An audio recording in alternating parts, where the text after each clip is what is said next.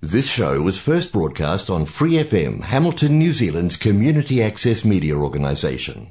For more information on our lineup of shows and the role we play in the media, visit freefm.org.nz. Hear more from Free FM. For a small monthly fee, you can become a patron and support independent community media. Go to patreon.com/freefm89 to find out how.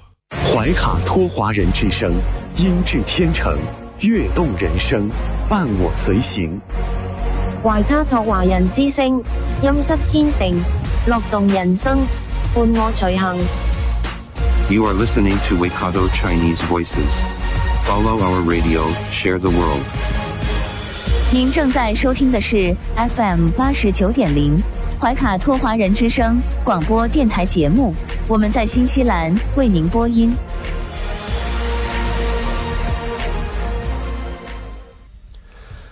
亲爱的听众朋友们，大家晚上好。您正在收听的是 FM 89.0怀卡托华人之声中文广播电台节目，我是今晚的主持人奥斯卡，我是主持人建成。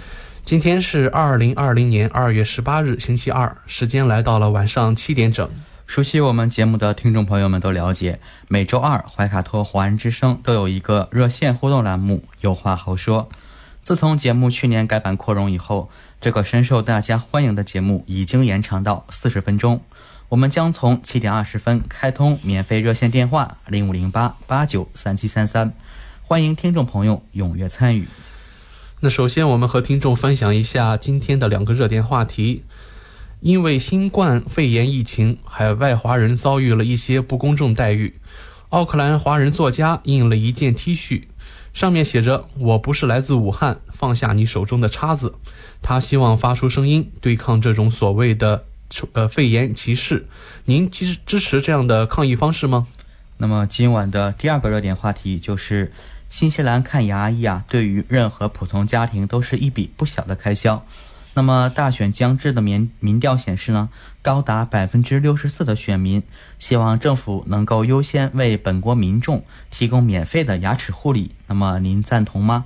此外，新西兰还有哪些行业存在收费过高的问题呢？那我们再重复一下，免费热线电话号码是0508893733，期待听众朋友的参与和百家争鸣。是的，同时也希望听众朋友们继续支持我们的节目。那首先进入我们每周二怀卡托华人之声中文广播的第一个栏目，由明天即将新西兰全国发行的中新时报特约播出的读报时间。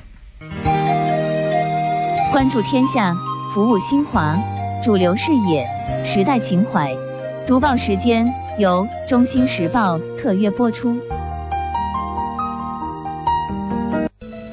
首先来到了由新西兰南北岛全国发行的中新时报特约播出的读报时间，主持人奥斯卡、建成会在这里和听众朋友们分享明天即将全国出版的中新时报各个版面的精彩内容。我们来关注一下版号 A02 版新西兰新闻。汪志坚总领事鼓励各界支援抗击疫情斗争。2月14号，汪志坚会见克莱斯特彻奇市中国友城委副主席邱明春，感谢其向武汉、甘肃等地捐赠防控新冠肺炎急需的医疗物资，鼓励当地侨社及各界朋友踊跃出力，积极为抗击疫情斗争提供援助和支持。有关援助物资已于17号由南航航班抵运国内。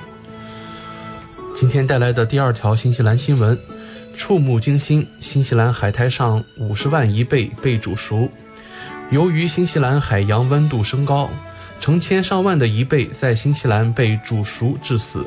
新西兰居民布兰登·福格森在该国北岛的芒格努伊布拉夫海滩上发布了一段视频，显示成千上万的贻贝在岸上被冲走。福格森告诉记者，他上周与朋友和家人外出时就看见了。他说，我是该地区的本地人，所以我总是在海岸为家人收集食物。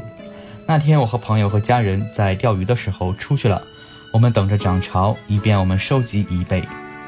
但相反，福格森看到成千上万的绿色纯贻贝已经死了。福格森说，它闻起来像腐烂的海鲜，有些贻贝是空的，有些已经死了，有些只是在涨潮中漂浮着。预计有超过50万只的贻贝和贝壳像垃圾一样堆积在海岸线上。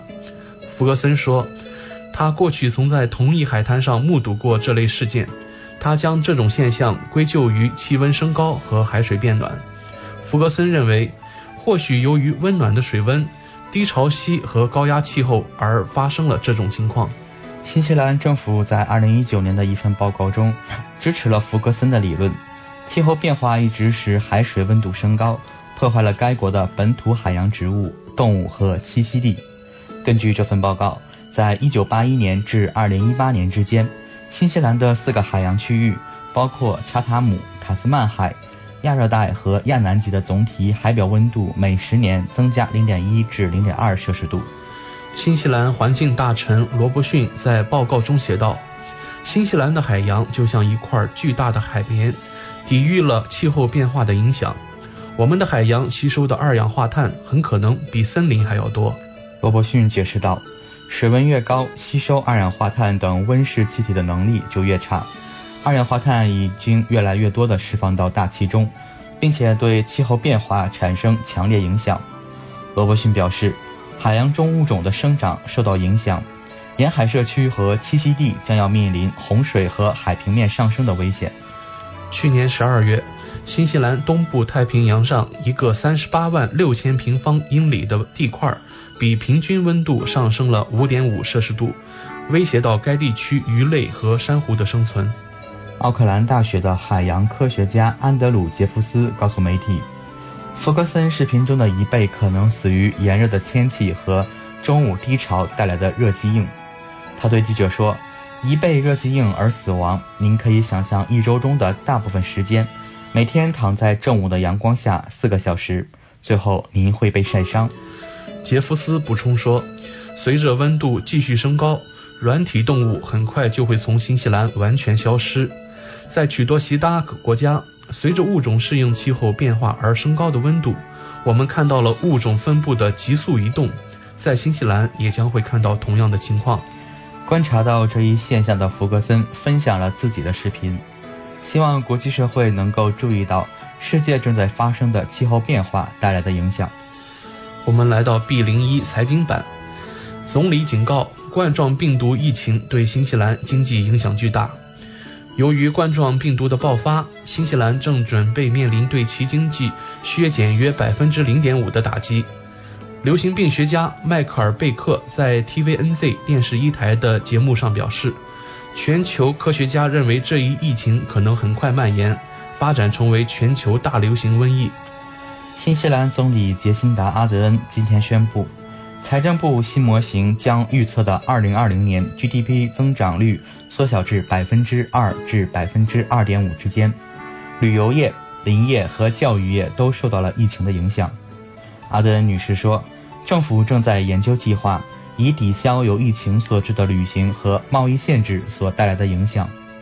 政府的首要目标必须始终是公共卫生或新西兰人，这并不妨碍我们正在采取的措施，以尽可能减少对新西兰经济的影响。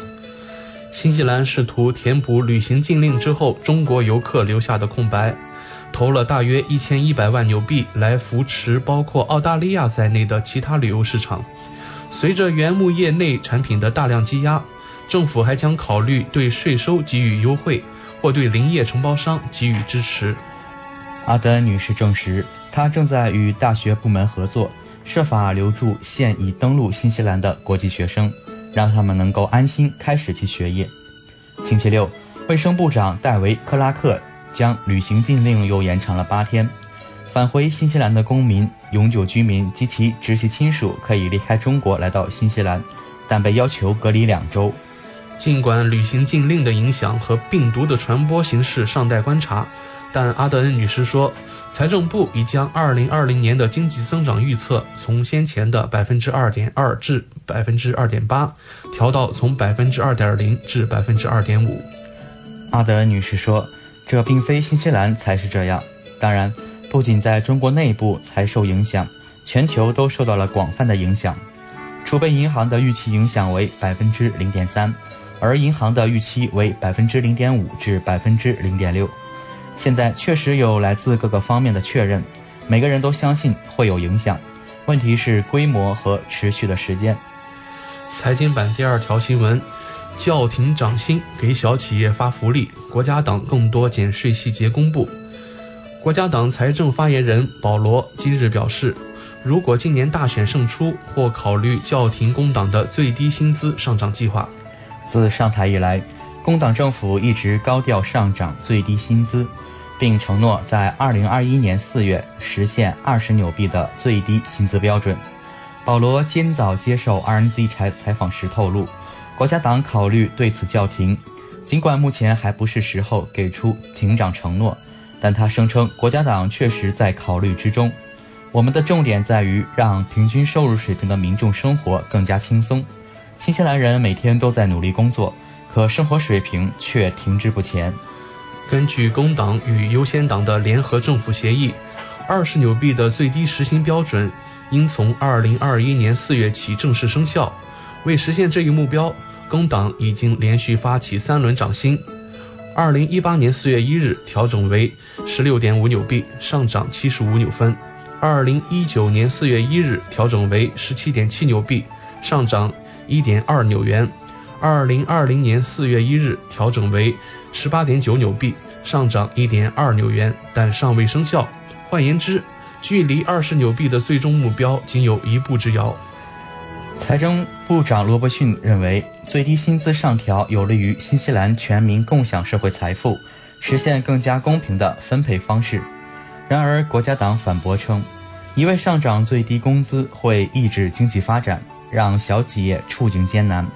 如国家党执政，最低工资同样会涨，但不会过于激进。据悉，如国家党大选胜出，可在不修改法律的前提下叫停2021年的20纽币涨薪计划。此外，保罗还对更多国家党减税方案的细节有所透露。小企业减负方案会是竞选计划的一部分。至于谁来为减税买单，保罗表示，国家党正在研究政府的免费措施和区域增长基金等政策，或将考虑取消以支持减税。需要注意的是， PGF 已经由国库部门分配完毕，即便国家党上台也无法改变现状。我们来到 B02 留学移民板块。第一篇新闻，在华新西兰人自述感觉快要到拐点了。据一位不愿透露姓名的在华新西兰公民介绍，自从武汉被封城以后，截止到目前为止，疫情管控措施仍在加强，居民每隔3天才能外出一次采购。另一位居住在上海的新西兰公民则表示，尽管上海距离武汉有一段距离，但这里却处于半封锁状态。这位居住在武汉的新西兰公民告诉记者，2月14号之后，管控措施进一步加强了，市民只能禁锢在各自的居民楼中，每隔3天才能外出买菜，而小区入口处均设置了体温检测站，用于记录住户们的体温信息。距离武汉宣布封城已过去了4周时间，对新西兰公民表示，大家已经逐渐习惯了这一模式。他说，大家只能从本地超市中购买一些有限的物资，而各大超市的营业时间也有限制。这位新西兰公民表示，我觉得日子并不难过，老实说我还挺享受的。你可以待在自己的空间里不受打扰，只要能够找到自我娱乐、独自办公的法子就好。另外，现在大家普遍感觉最糟糕的时候已经过去了，虽然这一点没有得到政府部门和医疗机构的佐证，但民众们的乐观情绪已开始提升。28岁的新西兰公民丹尼尔目前住在上海。4年前，他因为工作原因被调派到了这里。丹尼尔表示，从前这座大城市总是熙熙攘攘，如今却异常的冷清。另外，过去他只能从公寓窗外听见车流声，如今却第一次听到了鸟叫。在休息了2周之后，丹尼尔今天已经复工了。他说，按照政府部门的规定，任何在春节期间离开过本市的人员回来后都必须自行隔离14天。丹尼尔表示，他在出入写字楼时多次被检测体温，还必须佩戴口罩并出示护照。他说，上海的酒吧、餐厅和商店都关门了，唯一开放的只有超市。受到居民楼出入限制，社交活动也基本上没有了。口罩在施行定量配给，只在预约的情况下发放。丹尼尔表示，虽然他可以自由出入自己的小区，但外来人员一律不能入内。让我们来看一下 B03 旅游板块。钻石公主号邮轮的澳新游客本周回国。澳洲政府宣布在周三时候派出飞机，将滞留在日本沿海受冠状病毒袭击的钻石公主号邮轮上的澳大利亚人和新西兰人接回国。总理斯科特·莫里森今天下午宣布了这一消息。他说，目前在钻石公主号有200多名澳大利亚人，周三的时候，澳洲政府将派出飞机把他们接回国，然后安排在达尔文市外的一个工人村庄进行另外14天的隔离。他在墨尔本对记者说，我感谢日本政府对那些在船上的澳大利亚人的照顾和帮助。滞留在邮轮上的新西兰人也会一并乘坐澳航航班返回，再进行另外14天的隔离。新西兰当局尚未宣布隔离地点，据确认，这艘邮轮上有355人感染了这种病毒。我们来到 C04 法律版，带来一条有关华人的新闻。周一2月17日，一名妇女被指控从中国走私亚洲黑熊胆汁，首次出庭受审。据悉，该女士没有申报亚洲黑熊胆汁作为中药材的用途。熊是受濒危物种国际贸易公约保护的濒临灭绝的物种，这意味着熊或其衍生成品的国际贸易是被禁止的。自1979年以来，禁止对亚洲黑熊进行商业交易的全球禁令已正式生效，其中包括新西兰在内的175个国家签署实施。由于野生数量少于5万只，亚洲黑熊被列为极易灭绝的物种。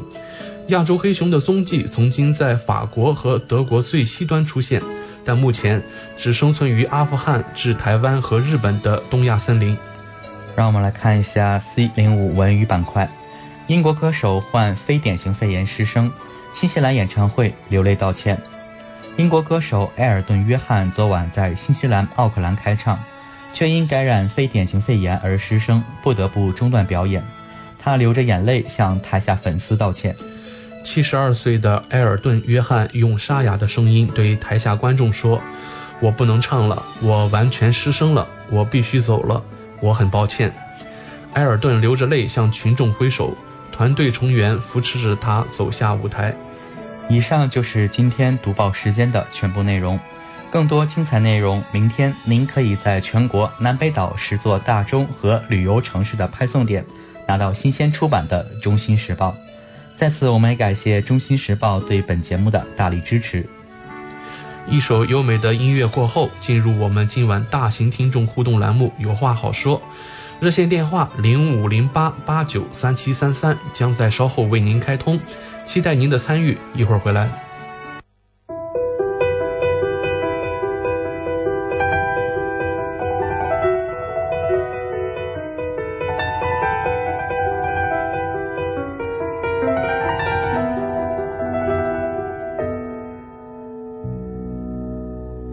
他摊开双手，他吹着头，他从来看不到这周遭，他站住双脚，他冰冻了脸庞，他不曾察觉眼中的迷惘，梦长的镜子里面困住一个人，触不到时光里的温度，胆怯的心跳，骄傲的头，抚平的只是孤独，观望着喜怒哀乐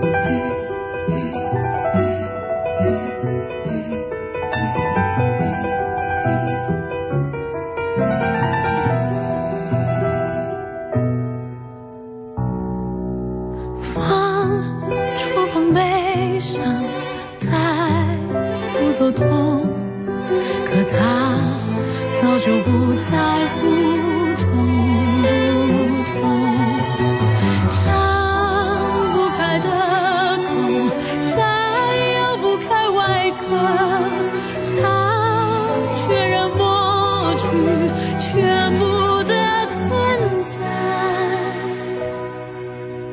梦成的镜子里面困住一个人，触不到时光里的温度，胆怯的心跳，骄傲的头，抚平的只是孤独。观望着喜怒哀乐变幻的故事，它注定被寂寞囚牢。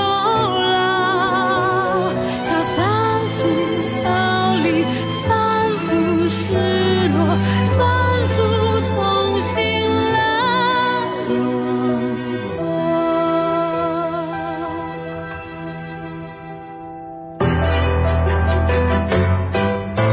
不再相信期许，它恐惧未知的世界，对峙冷眼，它迎战家乡的仇敌，怀疑不安，将它从温暖中刚刚抛弃，再落不回原地，被心遗弃，只能拥抱自己，梦里的魔鬼挣扎。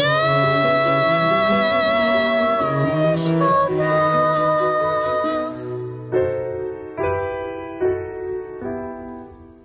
哒哒哒哒哒哒哒哒哒哒哒哒哒哒哒哒哒。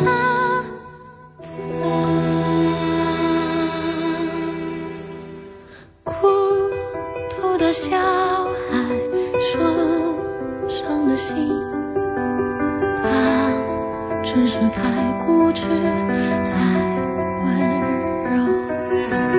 我隔着玻璃，静静地望着他，我愿意用爱轻轻拥抱他。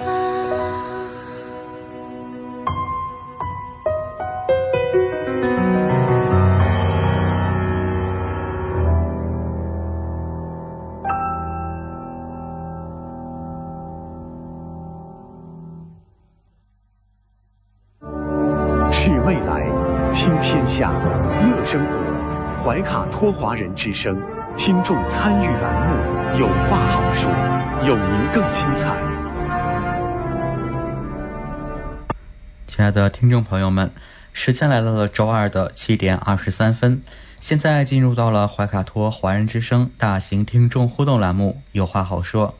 免费热线电话0508893733已经为您开通。就像播音开始预告的那样，今晚我们照例带来2个热点话题，期待您的参与。今晚的第一个热点话题，因为新冠肺炎疫情，海外华人遭遇了一些不公正的待遇。奥克兰华人作家印了一件 T 恤，上面写着“我不是来自武汉，放下你手中的叉子”。他希望发出声音，对抗这种所谓的肺炎歧视。您支持这样的抗议方式吗？那么今晚的第二个热点话题是，在新西兰看牙医对于任何普通家庭都是一笔不小的开销。那么大选将至的民调显示，高达64%的选民希望政府能够优先为本国民众提供免费的牙齿护理。那么您赞同吗？此外新西兰还有哪些行业存在收费过高的问题呢？是的，建成，我们今天晚上给大家带来这2个话题，其实有一些争议哈。是的。我们先看第一个关于这个新型肺炎疫情的这个话题。因为最近这个传染病我相信无论是海内外的华人都是承担了一些压力。无论是说您在生活当中，还是说在各种和洋人的沟通当中啊，都会感受到一点点的不自在哈。这种不自在的压力就是来源于我们说的这个肺炎疫情，其实现在有一点点失控的状态哈，但是我们看到现在中国其实已经使出了很多的措施，已经把这个影响努力控制在最低了哈，对，甚至是说得到了来自世卫组织的交口称赞。那在这样一个大背景下呢，我们看有一个奥克兰的华人作家呀，在特意去做了一件 T 恤，它上面写着我不是来自武汉，放下你手中的叉子。那他希望用这种方式呢，发出这种抗议的声音，来对抗这种所谓的肺炎歧视。您是怎么看待这个问题呢？可能这位奥克兰的华人作家就是出发点他是好的，他就是想告诉大家，我不是来自这个疫情这个爆发中心，然后我就是比较安全。但是呢，由于他写着上面这个字啊，在衣服上，可能就是会让有一些人觉得这个虽然说就是你身在新西兰，但是上面只是衣服上印着这个武汉，会让人觉得有一些不舒服。对，的确哈，像建成说的，武汉这2个字出现在这个时候，有一点显得特别刺眼了。是的。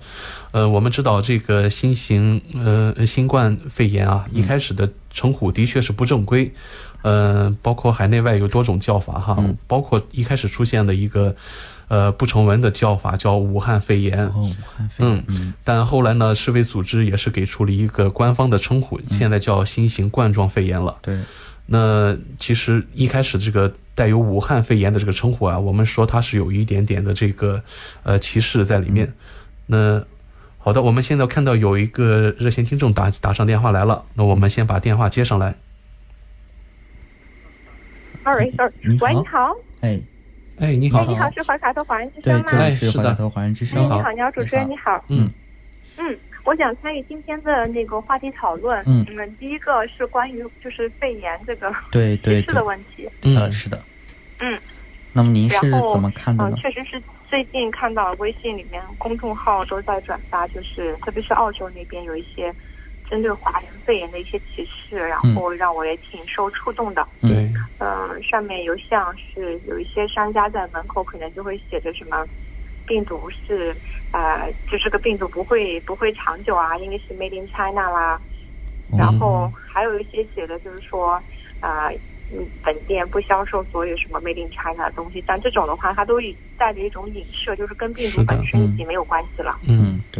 对，所以我觉得这样肯定是不对的。然后我们就是这样的，就是这个作家他采取就是往 T 恤上印这种东西的方式去回应。我觉得可能我本人来讲，我本人不太会采取这种方式去回应吧。对，因为我可能会觉得我越回应，可能就是会引起大家有一些别的想法，就是注意什么的。对，而且我觉得就是我目前为止我的生活中没有遇到任何就是就是说关于这个病毒就是非常带有明显的这种行为啊，或者是语言啊。但是最近旅游呢，我们去了2个小镇，我就不说是哪2个小镇了。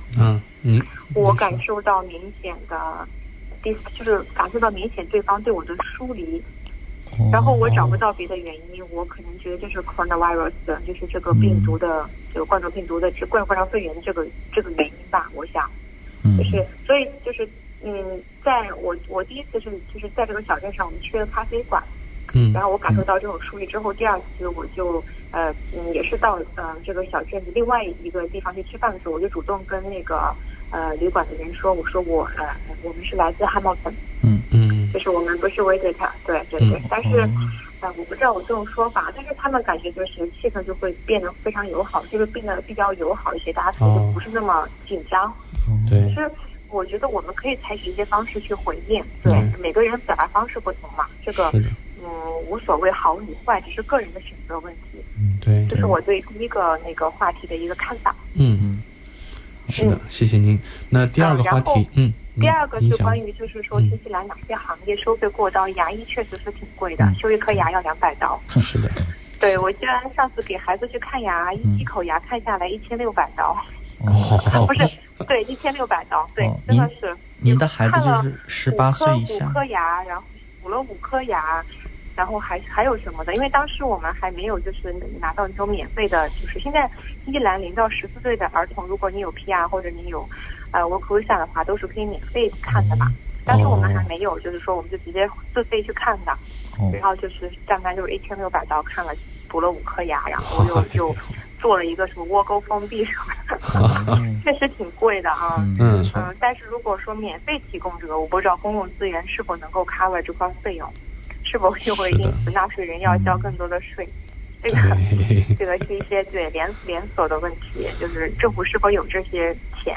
但是我觉得可以让保险就是说 cover 一部分。现在很多就是新西兰的健康保险，它都可以 cover 你拔智齿的费用。是，这个挺好的，就是急症的话，它都能帮你 cover。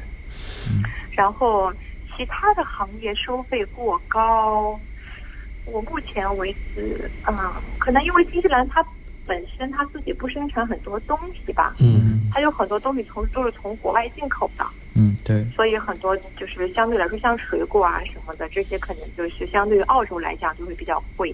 是，对。那您刚才和我们分享了就是您的家里的小孩，然后在这边看了牙，花了1600纽币哈。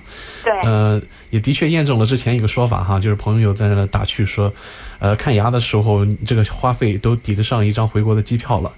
是的，是的，那您之前有没有在国内给小朋友看牙的经历？如果有啊，在国内看牙大概的花费是多少呢？像这种情况的话，大概补一颗牙，现在国内的话也顶多是100-200人民币吧。这么说差距。然后看满口的牙，就是也差不多每次就700-800块钱人民币吧。就是抵上一张回国的机票，但问题是你往返的时间呀什么的，这些都是要算的。对。如果说正好回国的话，当然你可以就是说留着回国的时候再去看。但是小孩他可能牙齿就是发展，我会担心他就是他坏的比较快嘛，他不像大人他刷的比较好，就一旦有智齿的话，他赶紧去治，不然孩子就牙齿会不好嘛。但是花了这么多钱以后，您有没有觉得物有所值呀？在新西兰这个看牙的水平？我觉得挺好的，就是除了前面他补的那个牙，就是后来掉了之后他又给免费补的，然后剩下的都蛮好的，现在都是免费的，就是去医院去了2-3次也1分钱没有花，就是对0到14岁儿童来说，就是对他们的挺有利的。是的，所以服务都是非常好的，就是属于高收费但是服务非常好的行业。是，所以我们看到今天的新闻里面有64%的选民啊，希望政府能把这个免费的牙齿护理扩大到每一个人的身上哈。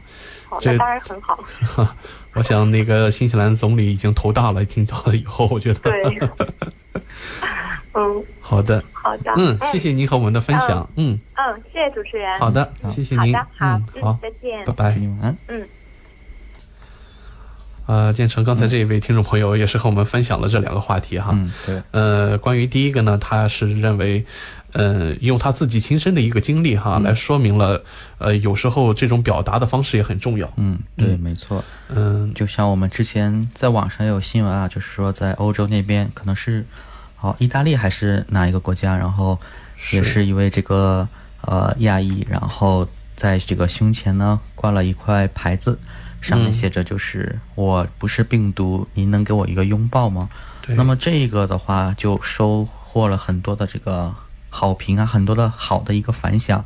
人们就是纷纷上前去给他拥抱，给他鼓励，说没关系，会挺过去的。是，对，就是表达方式、沟通方式也是就是很重要的，在一些重大事件上面。是的，我们有时候可以不用这么一种刺眼的方式来抗议哈。就像建成刚才分享的这个故事一样，我们用一个比较温和的方式，一样能表达我们的诉求。那关于第2个话题呢，刚才这位听众也是用自己家里这个小朋友的事例哈和我们分享了。在他应该是还没有拿到这边的居留的身份的时候哈，去带着小朋友去看了一次牙，然后换了5颗牙齿。用这位听众朋友的说法是这个账单有1600纽是吧？1600纽币啊！天哪，如果按照这个汇率来算的话，应该是7,000-8,000人民币了。确实是蛮贵的。这个真的是哈，新西兰的福利有时候想想，我们说它福利好，就是大家觉得小朋友去看病，现在是0到18岁、12岁，好像是，这中间呢都是免费看牙的。那12到18岁可能有一个比较大的折扣。当你的家人能享受到这种免费看牙的时候，你就会赞叹啊，新西兰这个福利太好了。但同时呢，我们也想想，如果我们享受不到这种福利的时候呢，那真是荷包就要大流血了。是啊，而且就是新西兰这边的父母还是很，就是不论是父母还是孩子都是很看重这个牙齿的保养的。对，就是包括你从超市可以看到就是卖的那些牙膏，然后这种牙刷、就是漱口水啊，护理牙齿的就是各种工具什么的，对，都是有，而且就是做的很精致。建成，我知道你最近是不是应该也有一次看牙的经历啊？是的，那是可能是这个我上一个这个智齿就是正在发炎的时候很痛，然后呢就去看了这个牙医嘛。当时拔一颗智齿，然后外加拍片，也是总共花费了我1000纽币的这么一个。真的是一个大账单啊！是的，是的。好的，那我们先给大家送上一段音乐，音乐过后呢，我们和大家来继续分享建成看牙的故事。好，我们一会儿见。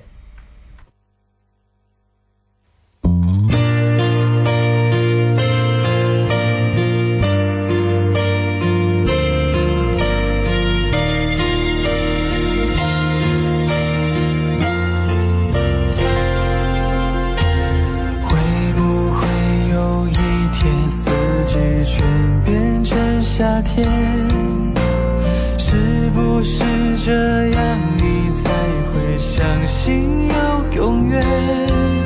看你靠着我的肩，刚刚睡着的侧脸，爱人不断在我心里蔓延。爱上你第一个夏天，你就问我爱会不会变？如果你想要去冒险，我会不会给你一片天？你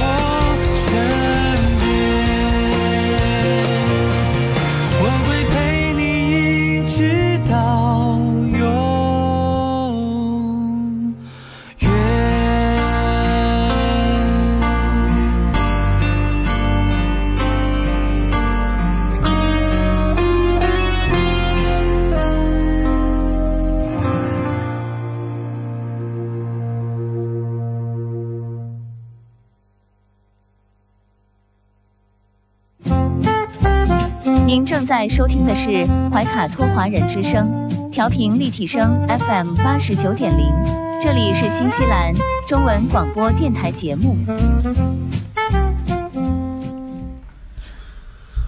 亲爱的听众朋友们，欢迎大家继续守候在收音机前，这里是怀卡托华人之声，今天是周二晚上的节目。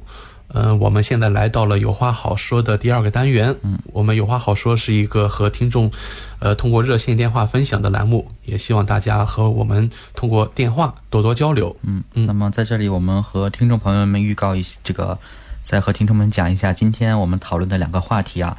那么第一个就是因为这个新冠肺炎的疫情，海外华人呢遭遇了一些不公正的待遇。奥克兰华人作家印了一件 T 恤，上面写着我不是来自武汉，放下你手中的这个叉子。他希望发出声音对抗这种所谓的肺炎歧视。那么您是支持这样的抗议方式吗？是的，我们今天和大家聊的第二个话题，新西兰看牙医对于任何普通家庭都是一笔不小的开销。大选将至的民调显示高达 64% 的选民希望政府能够优先为本国民众提供免费的牙齿护理。您赞同吗？新西兰还有哪些行业存在收费过高的问题？那么我们看了一下今天这个第一个话题就是说这个肺炎歧视。那么就是我想到了，就是可能在就是去年3月15号这个基督城这个枪击案发生之后我们这个新西兰的总理阿德恩就是他当时说过这么一句话，就是说种族主义是存在的，但是呢在新西兰这里并不受欢迎。对啊，所以说在联想到我们就是今天发生的这个新冠肺炎就是我觉得这种态度就是也是同样可以应用到我们应对到我们这个新冠病毒，也是同样重要的。是的。那我们看这位奥克兰的华人作家他这种抗议的方式就是印了一件 T 恤，然后上面写着我不是来自武汉，放下你手中的叉子。我相信他这句话里的叉子呢，应该就是来自于这个我们说一些异样的眼光，对吧？对立面然后也应该是有压力因为大家是长着华人的面孔，在一些人看来呢，就好像身上都有病毒一样。对。那我们说这个病毒当病毒来袭的时候，应该是我们首先要摒弃这种带有色眼镜的这种观点没错。因为病毒不是一个国家的事。如果病毒一旦流行泛滥起来呢，那全世界应该说是没有人可以幸免。有句话说嘛，当雪崩发生的时候，没有一片雪花是无辜的。所以呢，我们这个时候应该是想的如何去尽量去把这个影响降到最低，如何尽快把这个肺炎给消灭掉。这应该是当务之急，而不是说应该是站在谁的对立面。这样应该说是对于这个肺炎没有任何的帮助。对。那么这目前就是说除了这个抗击肺炎就是把这个疫情遏制住，那么可能就是之所以会出现这样的一种歧视可能从另一个方面看，也可能就是出于这种文化认知不同的这么一个角度。对。因为可能就是对于亚洲人来说戴口罩就是不仅是自我保护，也是保护他人这么一种习惯。像比如说像在日本一些办公室就是戴口罩防止把感冒传染给其他同事，反而呢是被推崇的这么一种行为。但是呢可能是在就是新西兰这边，就是觉得戴口罩就是很奇怪，会觉得就是生病的人会戴口罩。是的。对，所以这个文化认知的这个差异也有可能会导致这一种歧视的这么一个发生。的确是像建成说的一样我们看到这位奥克兰的华人作家呢，他也是表示有一些本地的年轻男性他们似乎非常喜欢霸凌别人来取乐。而我们这些华人的确是因为这个肤色太过显眼，非常容易成为目标。那这位华人作家他说自己出生在新西兰，成长在新西兰，从来没有去过武汉，也不认识任何武汉人。那谈到他这次的这个行为艺术哈，我们说他是就是在这个 T 恤上印了这个句话，我不是来自武汉，放下你手中的叉子。他回应说呢，他自己并不是说想指责武汉人，而是想指责那些认为所有中国人都来自武汉，都有病毒的人们。那我们看他的这个出发点初衷应该是好的，是好的，但是呢，这种表现形式呢，其实把自己等于说摆在了大家的对立面上。没错。当您刻意把这个武汉作为一个标签贴在身上的时候，其实是相当于把自己摆在一个不利的位置上了。没错。你看啊，像我们生活在这个信息时代、网络时代，那么这么多的信息。包括这个新冠肺炎，就是各个国家都在报道。对。那么在这种信息来源泛滥的情况下，其实啊，这当中也出现了有一些这种错误信息。但这种错误信息啊，有一些是偶然的啦，当然有一些是故意的。对。所以说这种就是作为这种媒体人啊，也应该是对这种信息的来源进行一个筛查，进行一个把关。是的。对，不要就是可能播报啊，播放一些来源未知或者是一些这个负面的东西，然后就硬说成正面怎么样的。是。同时我们也是在电台里边再次呼吁我们这个广大华人哈，我们自己表现的应该也不要过分的紧张和激动啊，因为我们的一些比较出格的行为啊，看似是我们想要积极的保护自己，但是在一些洋人看起来呢，可能就是带给他们一个明确的信号，就是说你身上带有病毒，这是非同小可的一件事。你看你们都紧张到什么程度了，对吧？那我们看今天也有新闻爆出来啊，说超市里的这种酒精免洗洗手液又脱销了。对。这是继之前这个口罩的抢购风以后呢，这是另外一个脱销的产品。我是觉得这个真的，大家想一想，是不是因为我们华人有些反应过激呢？其实对，其实也不用反应特别激烈。对。因为目前新西兰还没有这种确诊的病例，还算是很安全。就是如果说未来就是假如会有的话，就是可能新西兰政府卫生部门他们也会做出一个相应的这种防御措施。对。所以说这个身处这个新西兰的华人朋友们是的，也不必太过担心。是的。我想啊，以新西兰这种生产能力，还有这个超市的囤货量哈，如果是这个正常民众的采购，我相信不会出现脱销的情况。在这里呢，我们要抨击的是一种现象，就是有些代购也好啊，有些民众也好啊，他在囤货，他在大量的囤货，然后呢，在 TradeMe 哈这种网上交易网站啊，用高价在出售。所以说呢，等于说你没有紧张情况，反而自己在制造这种紧张情况。同时呢，也让民众感觉到了一定的恐慌。我在超市里已经买不到这种东西了，对吧？那其实呢，是不是我们这些代购也好，我们这些这个有意囤货的这些民众也好呀，大家说实话，真的不应该在这个时候添乱了。对，是的。那我们和大家再继续聊一聊第二个话题，好吗？第二个话题就是刚才我们在第一个单元聊了一半的一个话题。建成啊，你最近去看过牙？对，我们刚刚有说。所以说您的感觉也是新西兰看牙是比较贵的，对吗？对，这个我刚刚说到是花了1000纽币啊。但是它这个我觉得服务啊还算是很不错的。包括这个去到看牙之前的一些服务，然后看牙中、看牙结束之后给你就是各种注意提醒啊。对。就是而且啊，这里还有一点就是，如果说是学生啊，或者是有保险的，可以向这种保险公司申请这叫牙医这个补助费，就是对，可以会给你一定的补助。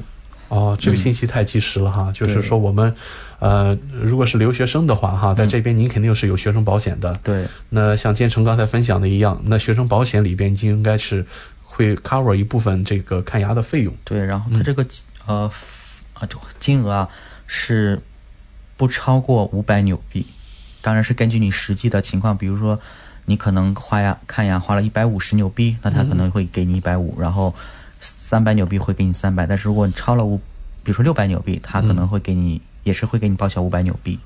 对。那建成你了不了解这个500纽币的限额是一次呢，还是说1年？就应该是1年的，就是你交这一次保险的钱。是对，然后如果是你到下一学期再重新交这个保险，然后就还是会可以继续进行申请的。是的，说起学生保险了，其实是一个非常有用的这么一个工具哈。不光是这个可以看牙医，我记得好像还可以配眼镜，对吗？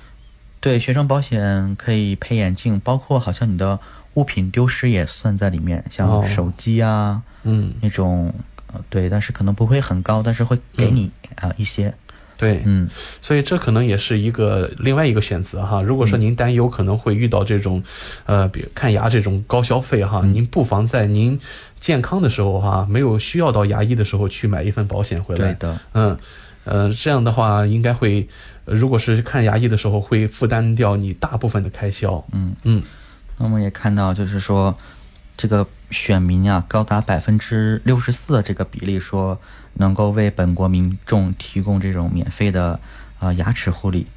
那么我们知道，就是在这个被调查的选民中啊，以这个18岁到34岁的女性，像太平洋岛民啊、毛利人啊，这种亚裔新西兰工党支持者呢，更能希望就是说政府啊能够这个优先提供一下。反而呢，年龄在这种55岁以上的男性，或者是家庭收入超过15万纽币的这种收入人群啊，以及这种国家党的支持者啊什么的，他们则呢反对说政府提供这种免费的牙科服务。对，所以说我们从这里面也可以看出来啊，相对于这种收入较低的这个新西兰家庭，这个免费的牙科服务也是迫切需要，这个迫在眉睫的这么一个情况。其实这个问题双方都是站在各自的立场去考虑哈。这相对低收入家庭呢，就是想那看牙医是个很大的开销。如果政府能帮我把这部分问题解决掉，那相当于我去了一个很大的负担。没错。那些我们说的就是相对高收入家庭了，他们担心的是，如果是国家动用这个资源，把看牙的这部分高消费给解决掉，那势必会从财政进行更大的支出。那这意味着什么呢？这意味着可能大家会交更多的税。没错。还是羊毛出在羊身上。所以说大家考虑问题的这个立场不同呀，会有不同的观点出来，这都很正常。说到这个税收啊，我就想到工党政府其实一直也是在努力的把这个最低工资标准再往上提。对吧？应该是我们今天第一个栏目读报时间里也是讲过了，明天出版的《中新时报》里边有一篇文章也是写到，工党政府在任期间啊，其实提了3次最低工资的标准了。然后目标是在2021年达到这个最低收入是20纽币每小时。但是我们想一想哈，就是通过这几次调整最低工资，我们普通民众有没有享受到这相应带来的实惠呢？我至少是我周围的朋友的反应应该是没有感受到，反而呢物价越来越贵了。这就是刚刚我们这个讨论的这个第二个问题啊，就是说有哪些行业存在着这种收费过高的这么一个行为。对，那建成啊，你有没有一些想法，就是哪些行业你认为它收费感觉让你有一点压力山大呢？可能就是我来到新西兰觉得就是像人工服务类的，可能会收费较高。是，像我这种修理这个汽车啊，它这边就是我家附近的，就其他地方不知道。我家附近的是按每半个小时，大概是45纽币的，就是这么算。人工费是吗？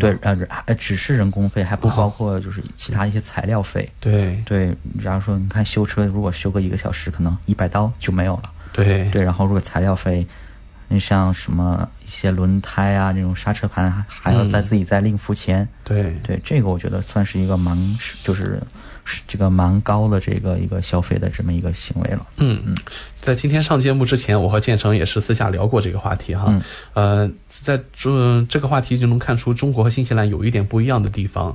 在中国呢，有一些重体力的工作呢，它其实收入并不是太高。那反而在新西兰，你如果是这种做重体力劳动的这种工作，你收入是不不一般的高呀，可以这样说，对吧？很高的，非常高的一个水平。哪怕你是在公路上修路的那种马路工人啊，他的起薪标准应该也是在30纽币以上的。对，稍微熟练一点的工种都可以达到这个。对，我之前有看新闻，就是说，修路的时候会有举牌嘛，就是 stop and go 那种。那个就是在新西兰啊，认为举牌就是那种高危险的职业，收入反而更高，大概都能达到将近40纽币1个小时。就是那个举牌子的工作人员哈，他是算为这个危险工，对，高危职业了哈。哎呦，因为这个车来来往往什么的。真是想不到这么高的薪水哈。对，所以说这个新西兰对这一些包括一些职业、一些行业的这个定价也是和我们之前在国内所接触是不同的。所以大家可能要纠正一个观点，在新西兰就是白领啊，尤其是刚开始工作的白领，你可能起薪是从最低工资开始起薪的。没错。你的起点呢就会比这种做这种我们刚才提到这种马路这种修路的工人啊，他起点就会低的很多很多。对，所以说这也是有很多像我身边有一些这个新西兰本地的一些朋友嘛，他们就是在可能高中毕业。就不会选择去读那种综合性大学，对，反而去读像一些理工院校，是对，然后学一些，比如说像机车，然后护士这种，对，然后毕了就是时间短，然后毕了业之后也是能拿到一份很这个丰厚的一个薪水。对的。建成说的这一点，我觉得中国其实很多的院校应该是学习一下哈，包括教育机构，甚至还说家长也包括在内哈，不应该说是让大家都去挤那个高考的独木桥哈。对的。我们也知道中国这些年连续在高校扩招哈，其实现在考进大学应该也不是一个太难的问题。对。但是这么多的本科生毕业以后，找工作又成了一个问题，对吧？对，就是前几天这个教育部发信息啊，说这个今年2020年啊，是历届这个就业形势最严峻的一年。可能大概有这个840万毕业生，本科毕业生毕业。对的。那么这些毕业生呢，当中又有310万人左右选择就是考取研究生。对。所以说无论就是从现在来看，就是升学呀、就业压力都是蛮大的。对啊。所以在新西兰这边就是有一个很有意思的现象，就是在这个中学的时候呢，很多的这个学生朋友呢，他就确定了自己的目标。对，我下一步是要去大学深造呢，还是说我要去按照我自己的意愿和兴趣去选择一份专业？所以说当选择专业那部分同学毕业以后呢，他应该会很快的在自己的行业当中找到一份工作。反而呢，有时候会出现那种继续读到那种博士的那种学生啊，出来以后发现，好多工作岗位很难找，不需要我这种高学历的人才，因为付不起我这个薪水。对，所以说是一个很有意思的现象哈。没错，也是值得我们以后多多去深思，去考虑这个问题。好了，那么以上啊就是我们今天这个20分钟这个有话好说的栏目。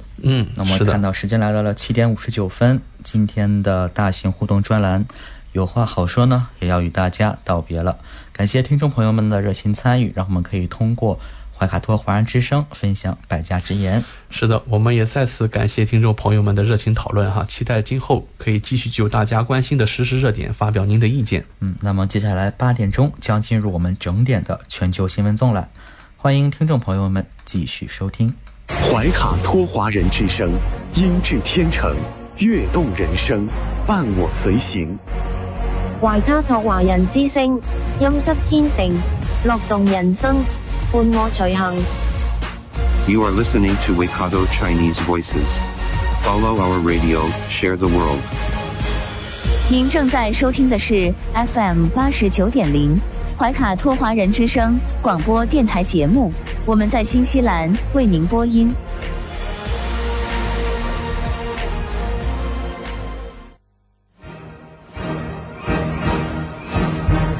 观点改变生活，动态触手可得。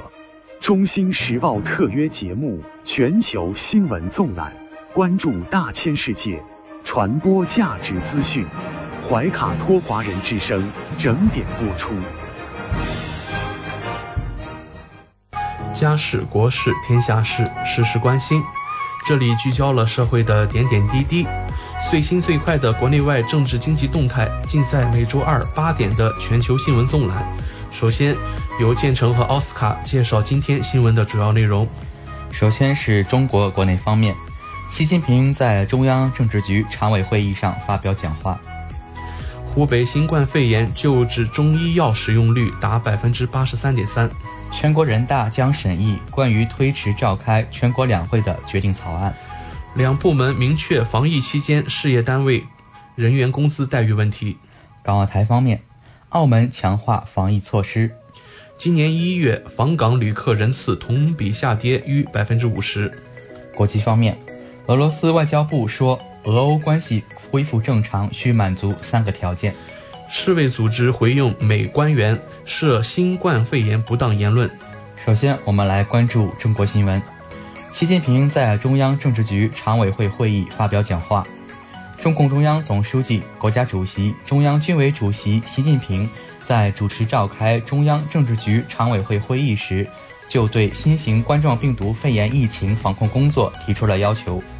习近平指出，必须高度重视疫情，群力做好防控工作，要求各级党委和政府及有关部门把人民群众生命安全和身体健康放在第一位，采取切实有效措施，坚决遏制疫情蔓延势头。明确要求湖北省对人员外流实施全面严格管控。各地区成立了党政主要负责同志挂帅的领导小组，启动了重大突发公共卫生事件1级响应。各级党政机关和事业单位紧急行动，全力奋战。广大医务人员无私奉献，英勇奋战，广大人民群众众志成城，团结奋战，打响了疫情防控的人民战争，打响了疫情防控的总体战。全国形成了全面动员、全面部署、全面加强疫情防控工作的局面。我们来继续关注新冠肺炎的救治工作。新冠肺炎疫情发生以来，湖北省坚持中西医结合治疗患者。截止2月16日24时，全省225所定点救治医院确诊患者58182人，中医药使用率达 83.3%。全省42家定点征医医院收治确诊病例4978人，中医药使用率达到 96.4%。患者发烧、乏力、咳嗽等症状和影像学显著改善，总有效率为 81.3%。已经开放的9个方舱医院8159张床位，在院患者6966名，基本做到中药应服尽服。目前11个方舱医院同步配送中药药汤和5种中成药。让我们来看下一条新闻。我国多举并措，做好旅客返程工作。在日前举行的国务院应对新型冠状病毒感染肺炎疫情联防联控机制新闻发布会上，交通运输部、中国民用航空局、中国国家铁路集团有限公司、国家卫健委疾控局等部门有关负责人均表示，交通运输系统正在采取多种措施，全力做好疫情防控和返程运输保障工作。受疫情影响，2月9号以来，全国高速公路日均客流量为599.65万辆次，比去年同期下降了 78.01%。从1月25号至2月14号，全国民航日均旅客运输47万人次，是去年同期的1/4。从2月11号起，全国铁路发送旅客连续4天低于100万人次，累计退票达 1.15 亿张。目前，四川、山东、福建、浙江等省份的地方政府积极组织开展农民工点对点运输服务，截至2月也累计帮助 2.6 万农民工返回工作岗位。带来一条全国人大的新闻。近期以来，湖北省武汉等地陆续发生新型冠状病毒感染肺炎的疫情，以习近平同志为核心的党中央高度重视，做出全面部署，提出明确要求，强调把疫情防控工作作为当前最重要的工作来抓，紧紧依靠人民群众，打赢疫情防控阻击战。目前，疫情防控工作正在取得积极成效。基于上述考虑，常委会工作机构拟定了关于推迟召开13届全国人大3次会议的决定草案。同时，全国人大常委会正在为积极修改与疫情防控相关的法律做好各项准备工作。让我们来看下一条新闻。两部门明确防疫期间事业单位人员工资待遇问题。人力资源社会保障部、财政部就疫情防控期间事业单位人员有关工资待遇问题通知如下：一，在疫情防控期间，各级人力资源社会保障、财政部门要在当地党委政府领导下，根据承担新型冠状病毒肺炎疫情防治工作任务情况，因地制宜向承担防控任务费、风险程度高的医疗卫生机构增加一次性绩效工资总量，不做工资总量基数。所需经费通过现行渠道安排，疫情结束后不再执行。第二点，为促进有效实施隔离和医学观察等疫情防控措施，对新型冠状病毒肺炎患者、疑似病人、密切接触者在其隔离治疗期间或医学观察期间，以及因政府实施隔离措施或采取其他紧急措施导致不能提供正常劳动的事业工作单位人员，在此期间的工资、福利待遇由其所属单位按出勤对待。三，各级人力资源社会保障、财政部门要高度重视疫情防控期间事业单位人员，尤其是医疗卫生工作人员的工资待遇问题，加大对有关地区、部门和单位的指导监督力度，并及时做好政策解释。港澳台方面，我们来关注澳门。为强化澳门的防疫措施，根据特区行政长官最新批示，自20日0时起，在入境前14天曾经到过内地的外地雇员，需在特区政府卫生局指定的位于珠海市的地点接受医学观察14天，取得珠海市卫生部门发出的无感染新冠病毒的医生证明后，才能入境澳门。17日，澳门各公共部门恢复对公众提供基本服务。据了解，澳门过去24小时没有新增确诊病例，并连续13天无新增确诊病例。澳门累计报告10例确诊病例，其中5例已康复出院，仍留院治疗的5例均属轻症。澳门累计报告疑似病例1384例，已排除1363例，有11例仍待排除。累计发现密切接触者55例，当中50例已解除隔离。让我们来看一下香港新闻。香港旅游发展局14号介绍，2020年1月，访港人次约320万，同比下跌53%。2月最新数据显示，单日访港旅客人次跌至于3000。数据显示，1月内地访港旅客人次约252万，同比下跌54%。旅发局表示，将继续定期向香港及客源市场的业界发放最新资讯，同时也会密切留意最新情况，及时调整工作策略，以便迅速回应市场的发展状况。我们来关注台胞台企助力大陆抗击疫情的新闻。新冠肺炎疫情攸关同胞健康福祉，时刻牵动海峡两岸民众的心。连日来，台胞台企踊跃捐款捐物，积极行动助力大陆抗击疫情。两岸同胞守望相助，携手战役，再次深刻体现两岸一家亲，彰显两岸同胞血浓于水的骨肉亲情。据不完全统计，台胞台企已捐助善款和物资折合人民币约 1.2 亿元。全国台企联和台湾知名企业润泰、联发科技、旺旺等分别捐赠资金和各类物资。湖北、北京、天津、广东、江苏、浙江、福建等多地台资企业协会也纷纷奉献爱心，向有关地方和部门捐赠物资、资金，支持抗疫工作。此外，鼎新、台泥等台企和多位台商台青也通过捐款捐物等方式，助力相关地方抗击疫情。接下来是国际方面，伊朗总统表示不会在极限施压下与美国谈判。伊朗总统鲁哈尼16号在德黑兰召开的新闻发布会上表示，伊朗顶住了美国的极限施压，也绝不会在极限施压下与美国谈判。鲁哈尼同时呼吁美国回归伊核问题，并取消对伊朗制裁。如果美国取消对伊朗制裁，伊朗也会做好和美国在伊核协议框架下谈判的准备。以上就是今天8点整全球新闻纵览的内容。接下来是我们电台改版后全新推出的栏目你好怀卡托，主持人和您一起讨论发生在汉密尔顿周边的新闻。是的，我们与您共同关注 FM 89.0怀卡托华人之声电波覆盖范围内的大小事，期待与听众朋友们的分享。您现在位于新西兰北岛中心地带，东经175.28，南纬37.79，我们带您纵览一周本地新闻。这里是 FM 89.0中文广播。你好，怀卡托。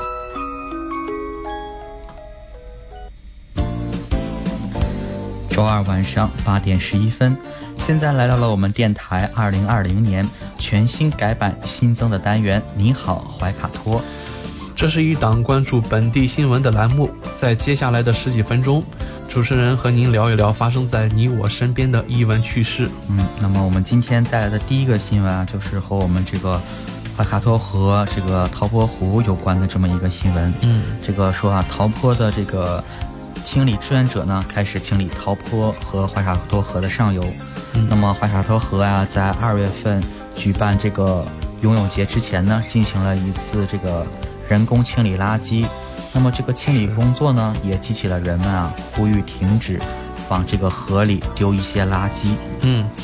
那负责清理的这个工作人员啊，从这个现场取回了4辆购物手推车，还有一艘木皮小艇的残骸，另外呢还包括9个轮胎，一些玩具的残骸，还有很多包括破烂的啤酒瓶啊，这些垃圾都有。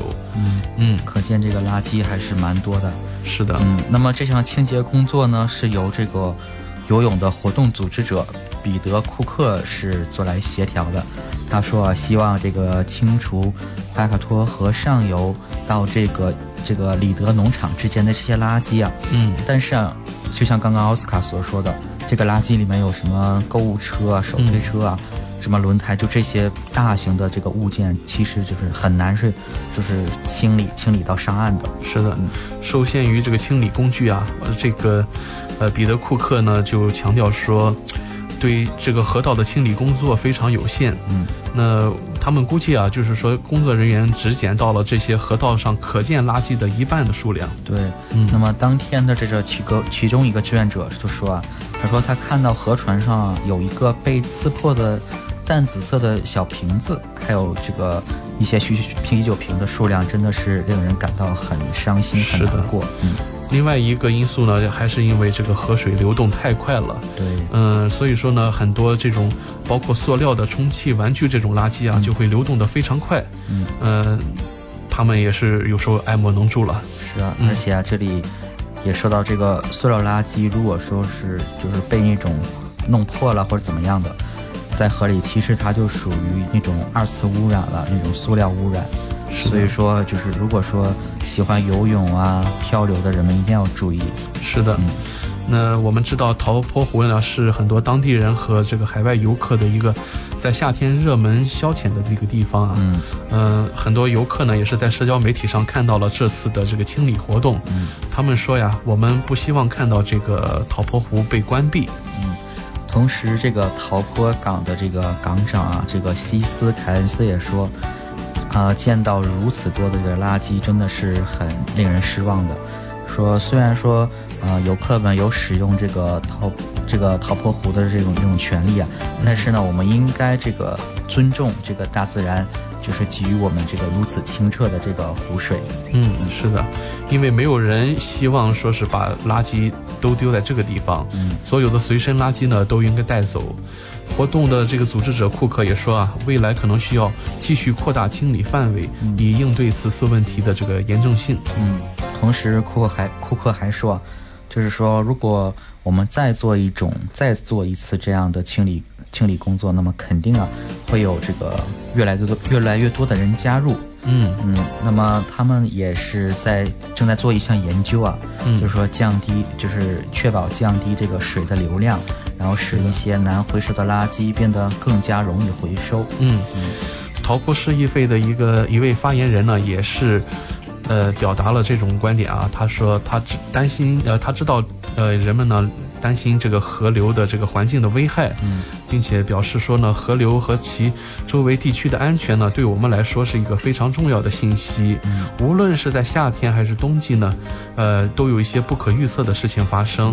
同时呢，怀卡托河周围的水流也具有不可预测性。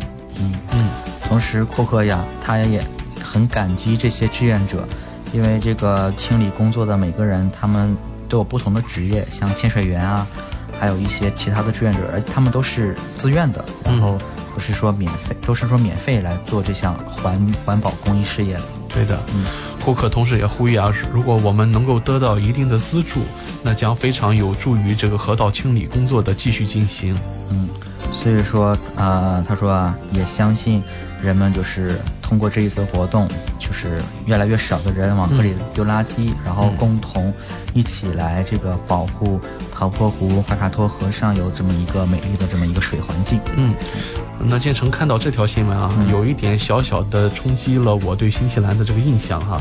在这个新西兰，我们知道公民的素质是比较高的，那走在这个街道上的垃圾都会很少，那我们有时候漫步在怀卡托河周边呢，也很少会看到垃圾哈。那我们看到这条新闻，他关注的地点是在这个陶坡湖哈，应该也是我们怀卡托区域的一个非常壮观的一个湖景。对，居然可以从里面掏出这么多垃圾来哈。对，这个也真是难为这些清理工作人员了。而且我们刚刚也想，这个垃圾里面还有什么手推车、购物车，什么的，什么轮胎啊什么的。我猜啊，就是这种轮胎可能就是一些像船这种汽船什么的，然后掉到了或者怎么样，还有一些就那种漂浮的那种，像橡胶圈那种，然后可能漏气了，也是会这个留在这个海里。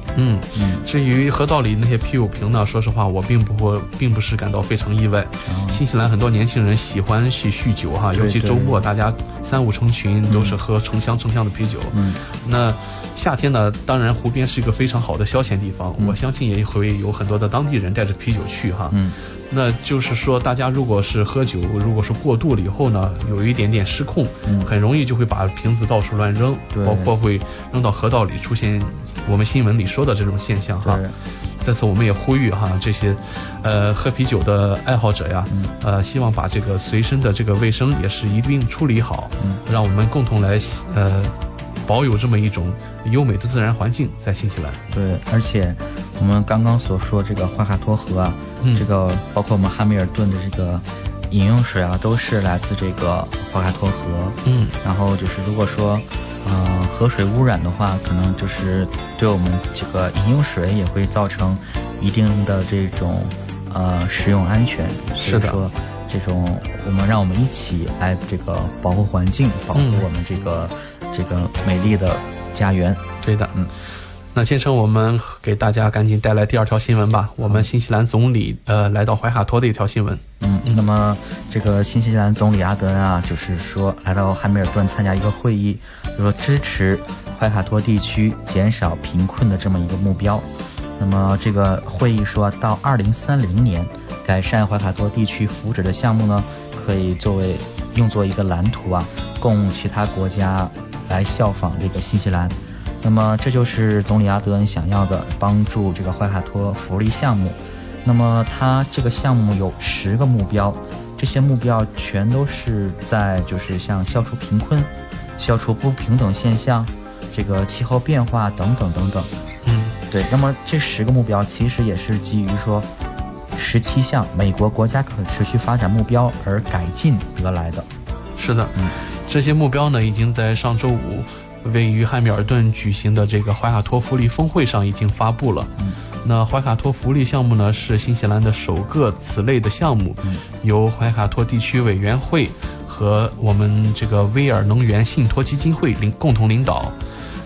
信托基金会的首席执行官呢兼这个幸福项目的联合主席就说到呢，这2个组织希望在这个项目的帮助下呢，使怀卡托地区更加团结起来，发挥领导作用，找出重要的方面以及其他可以实现的目标。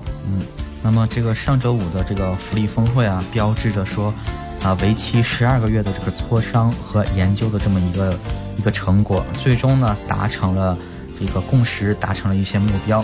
他说啊，该项目的研究涉及到了3个关键领域，那么有哪3个，以及确定使用哪些目标。第一个是这可行吗？这是可行的吗？第二，如果说我们选择了该目标，那么它将对我们希望在怀卡托地区实现的其他目标产生有哪些影响？那么第三，就是说在哪些领域中已经产生了这种效应，然后让我们知道是可行的，而且已经是有人希望这样做的。是的，信托基金会的首席执行官秦斯就表示了，这次启动呢，已经来到了我们说这个项目第2阶段。峰会呢，这次峰会是由来自怀卡托地区各地的重要领导角色的人员组成，大家分组讨论审查这10个目标。那么就是这些首要目标啊，其实还是说就是为家庭啊，为子女提供这种零饥饿啊、不贫穷的这么一个组织，这么一个呼吁。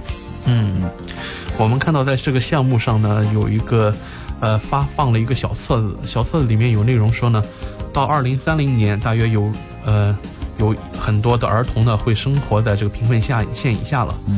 同时他也会说提供一些优质的教育资源啊，改善这些不平等。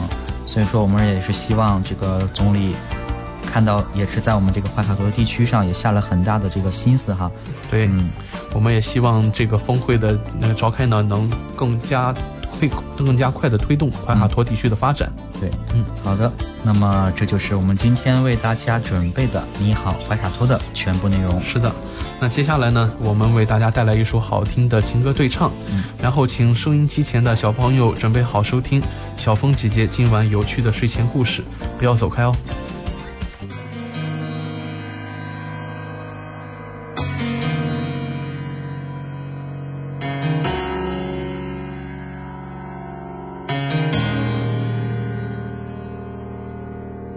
在很久很久以前，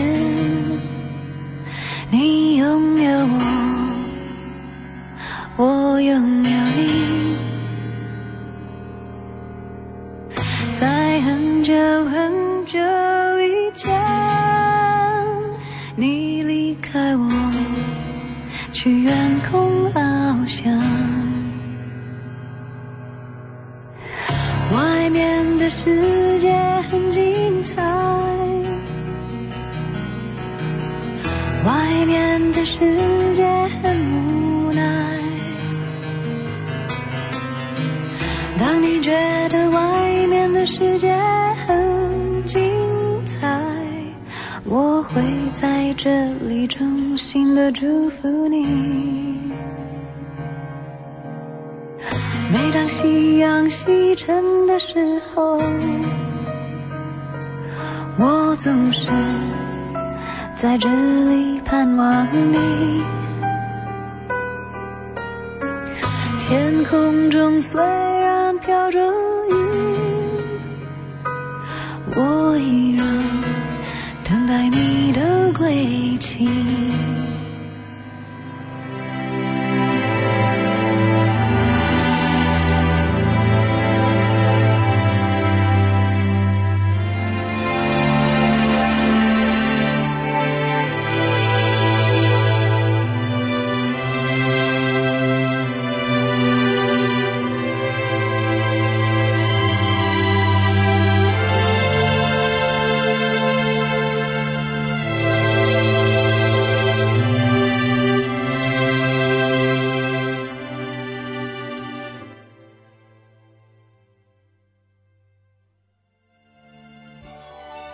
晚安宝贝开始播音啦，这里有宝宝喜欢的睡前故事，陪伴大家好梦甜甜，祝大朋友小朋友们晚安。收音机前亲爱的小朋友们，大家晚上好，这里是怀卡托华人之声中文广播，我是你们的小峰姐姐。时间来到了晚上8点25分，今天带给小朋友们睡前故事的名字是熊指挥和他的乐队。黑熊从音乐学院毕业了，他来到了一个乡村乐队。乐队的鼓手河马先生问道：黑熊先生，你想来我们乐队干什么？我会吹萨克斯管，我能当个萨克斯管吹奏员。非常抱歉，鼓手河马说，我们已经有了一位挺棒的萨克斯管吹奏员兔子先生，不过我们乐队很需要一位指挥，如果你愿意，可以来当我们的指挥。我很愿意试试，黑熊说。于是黑熊留在了乐队当指挥。由于黑熊在学校读书时，除了学吹萨克斯管，他还曾向一位教授学过指挥，再加上他很有音乐才能，没过多久他就成了一位挺出色的乐队指挥。在黑熊的指挥下，乐队演奏得很棒，很受乡亲们的喜爱。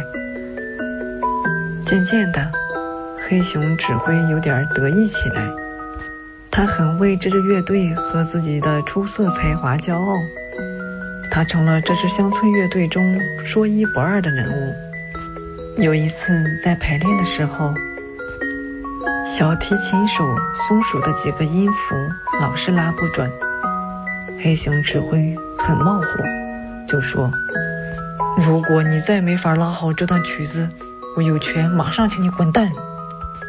小松鼠太紧张了，结果又一次出错，小松鼠不得不夹着小提琴离开这支乐队。乐队缺少了一位小提琴手，听众们一点都没有察觉，还是为乐队的精彩表演鼓掌。又有一天，大提琴演奏员犀牛先生得了喉炎，排练时忍不住要咳嗽，这让黑熊很恼火。他说，你如果忍不住你的咳嗽，最好离开我们，你的咳嗽妨碍大家排练。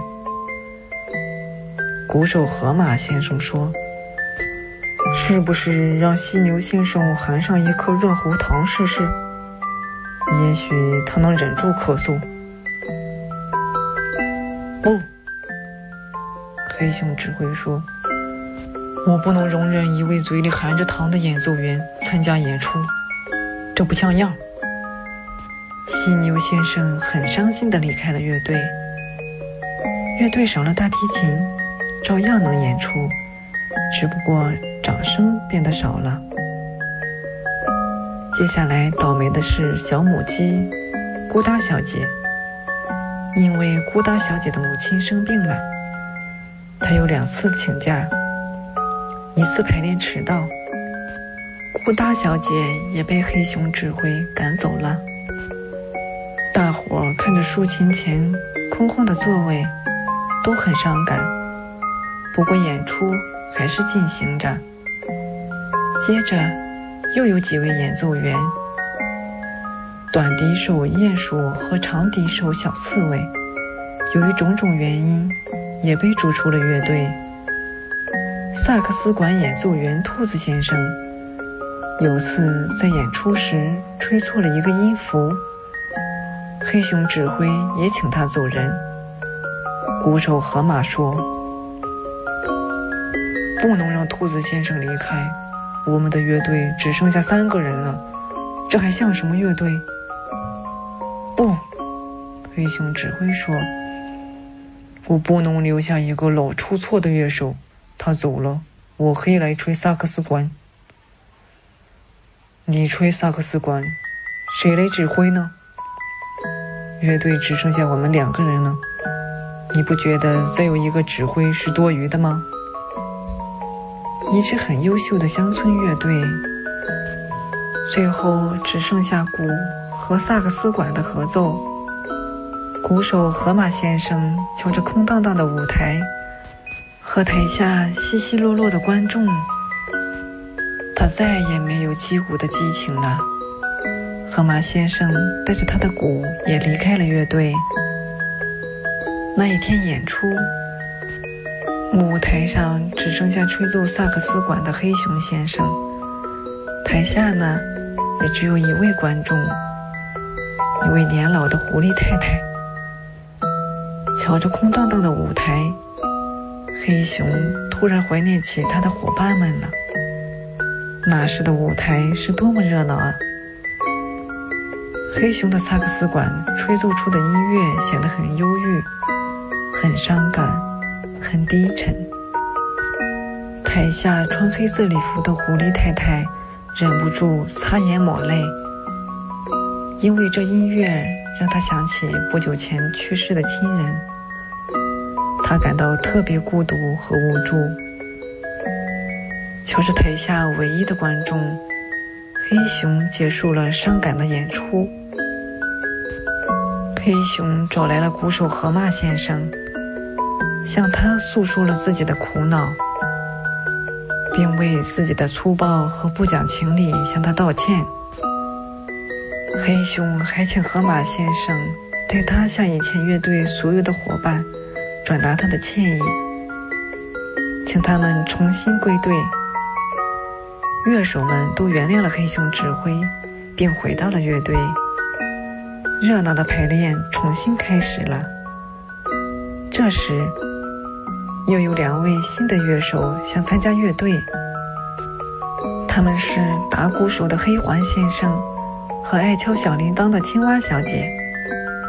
他们说：“我们很爱音乐，就是演奏的还不够熟练。你们能接受我们吗？”“当然欢迎。”黑熊指挥说，“你们在大伙的帮助和带动下，会成为出色的演奏员。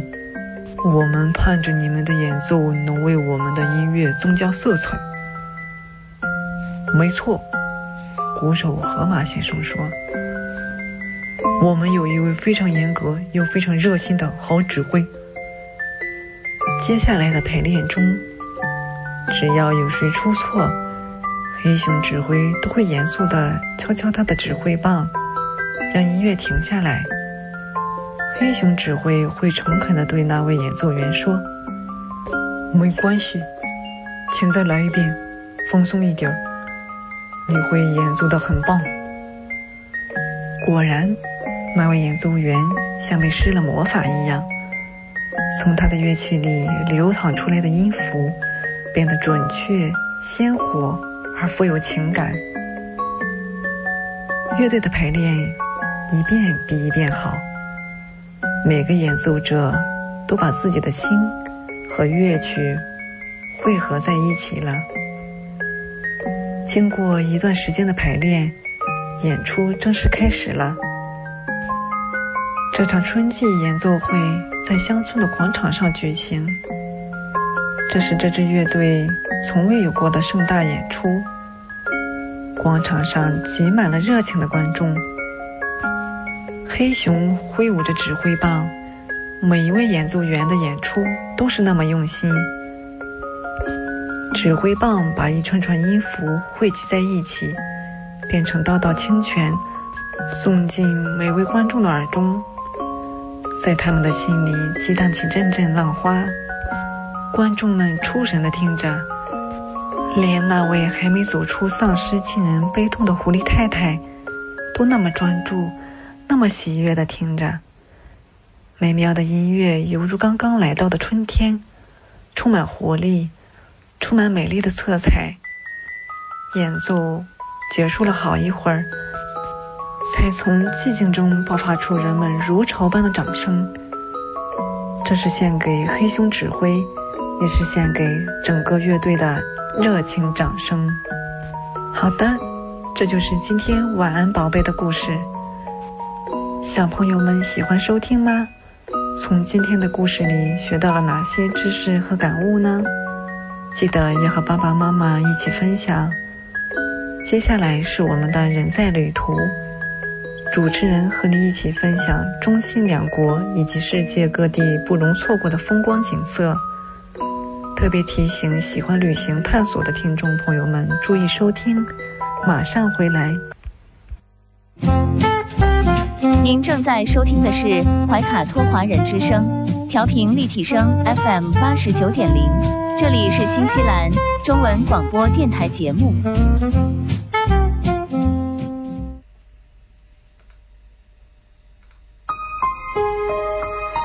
情相约，梦飞扬，心牵手，谋天下。怀卡托华人之声风光导览单元，人在旅途，带您发现自然之美。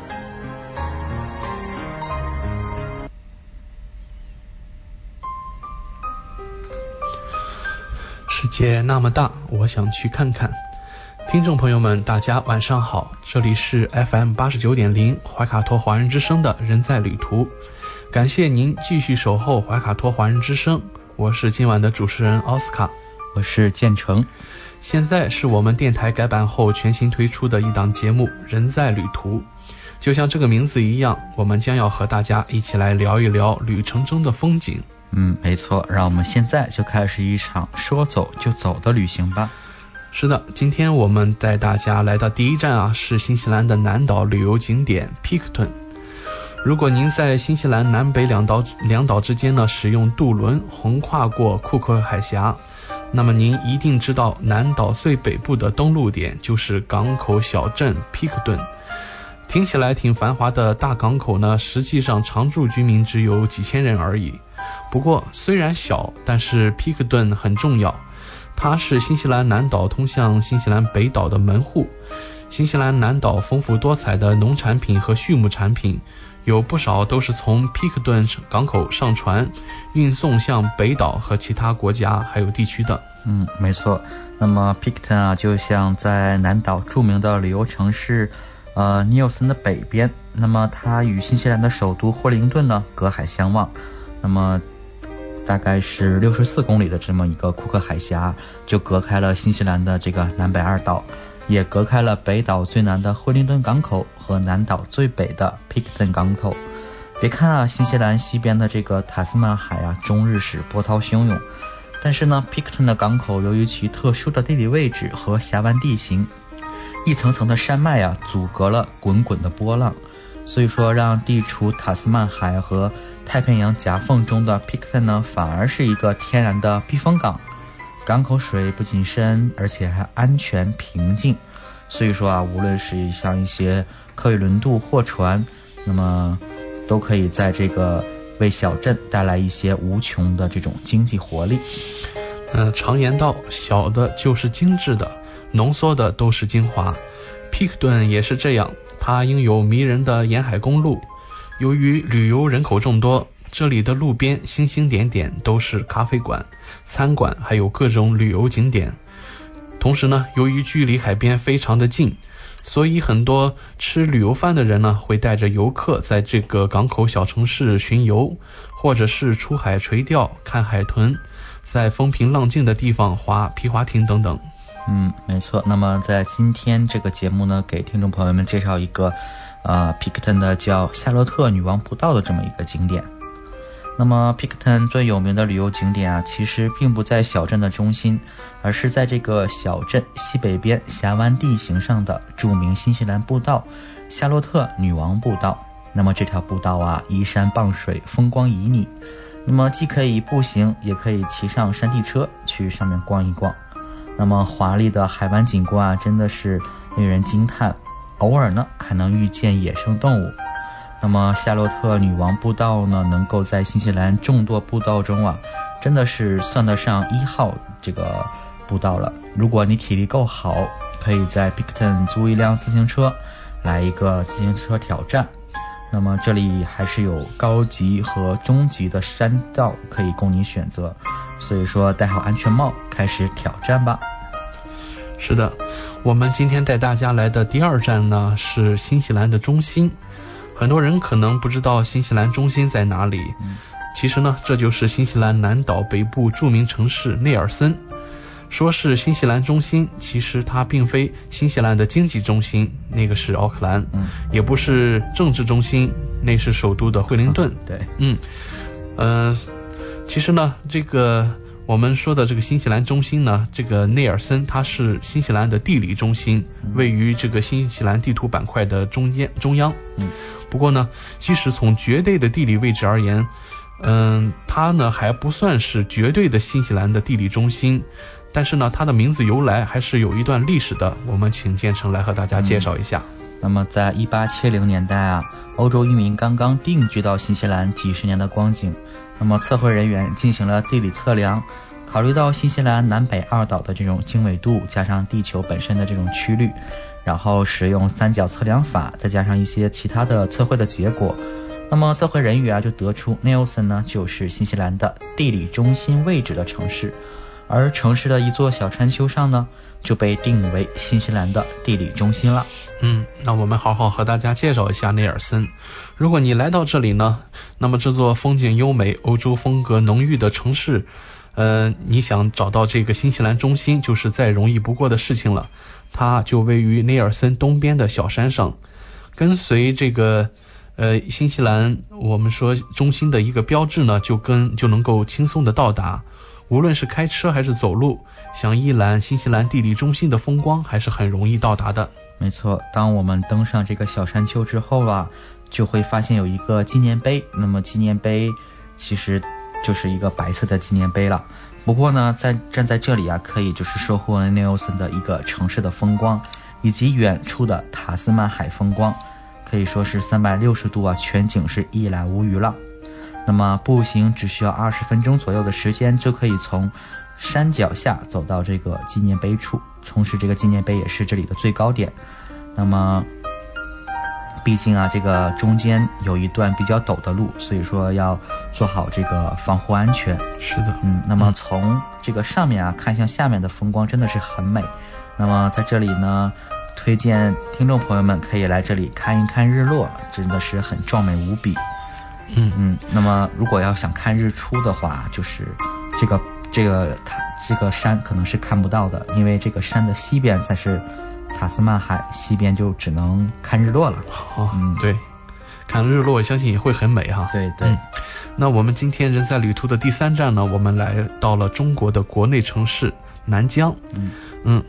我们在中国的版图上呢，新疆和西藏是2块非常神秘令人向往的土地。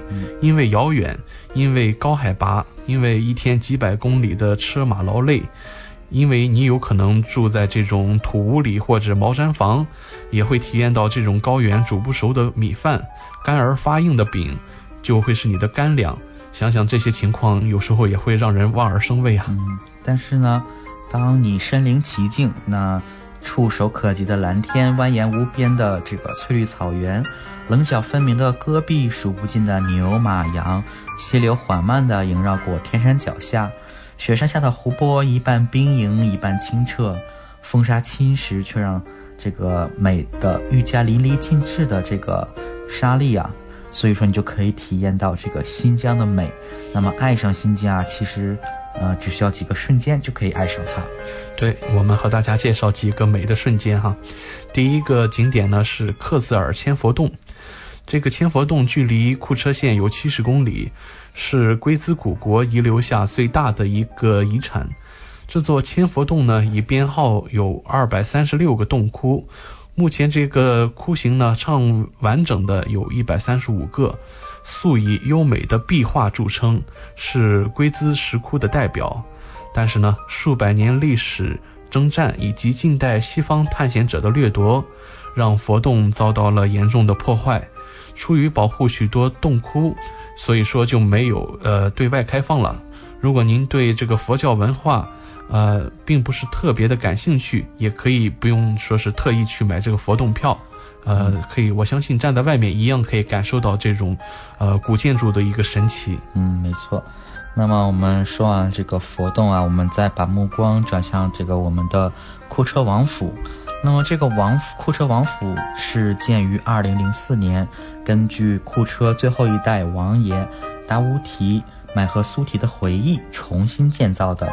它呀完美融合了中国中原地区和伊斯兰2种风格。那么进入王府，坐颇具特色的王府凉亭，仰望王府外墙的园林小城楼，了解12代世墨库车王190年的历史生活。白天还可以在戈壁中奔波，那么傍晚来到这里放松放松，其实也是一个不错的选择。但是呢，这个库车王府不大，2个小时就可以逛完了。除了王府还可以看到这个库车的大巴扎和库车的大寺丸。不过库车大寺呢是新疆第2大清真寺，那么如果在喀什必去的第1大清真寺呢就是艾提乃尔清真寺，也就是我们接下来要说到的一个清真寺。其实也推荐可以在老城区逛一逛，或者是去一下库车的大囊城，体验这种真实的民俗生活。说到艾提乃尔清真寺这座新疆最大的清真寺不仅仅是穆斯林们的信仰，还包含了他们的生活。比寺院更惹眼的是艾提乃尔广场，这里总能看到维族老人带着孩子晒太阳。每个星期五，年轻人还会聚在一起跳萨玛舞。广场西侧才是清真寺的门楼，走进寺内能看到一根根绿色柱子撑起殿堂。有活动的时候，这里会坐满穆斯林。寺内没有任何售卖商品的地方，只有大殿内专职的阿訇为信徒解惑，质朴又纯粹。那么接下来的这个景点也是很有名，叫香妃墓。那么这个墓香妃墓是因香妃而闻名的。那么它实际上呢，主要是这个伊斯兰教圣裔的家族墓葬。那么墓葬建筑也是典型的伊斯兰风格。虽然我们从图片上看着这个建筑不是很大，但是实际它高达30多米呢。里面陈列着72座阿帕克霍家族的坟墓。那么走过一座座木牌好像随他们过完圣裔的一生。墓室后面呢有座讲经堂，时有阳光打在堂内65根维族手艺人做的这个手工雕刻的木廊柱上，落下一些阴影。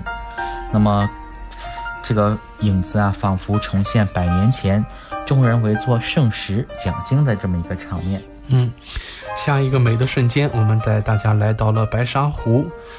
白沙湖的形成是因为承接了大部分东帕米尔高原的雪山融水，恰巧呢它所在的这个盖兹峡谷是一个大风口，会吹来大量白沙在此堆积，久而久之就堆成了沙山。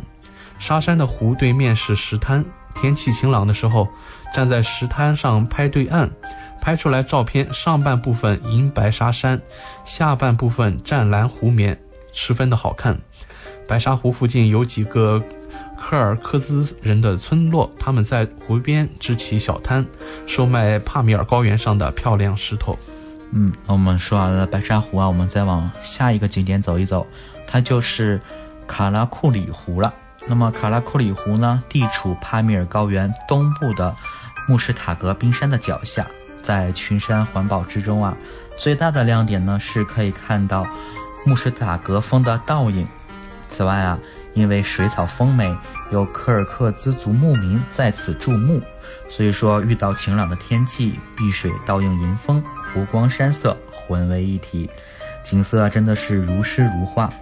不过这个景区设施还算是比较完善的，像伊湖建有旅游的接待站，而且这个接待站里备有帐篷、蒙古包、这个游艇、骆驼马等，可以供这个游客们租赁。非常期待可以展开一场新疆之行特别美。对，那好的，今天我们的旅程就要告一段落了，希望听众朋友喜欢我们今天一路的风景。那么在这里呢，主持人提醒大家要劳逸结合，时常和自己的家人朋友一起游览大好河山，让我们一起在路上。那在今天中文播音的最后一个单元，我们有请小峰主播带给大家优美的诗歌美文，让我们来共同欣赏。知音、知心、知天下，同行、同心、同精彩。怀卡托华人之声美文分享栏目《心情物语》，用耳朵倾听你我的快乐，用心灵关注世界的宽广。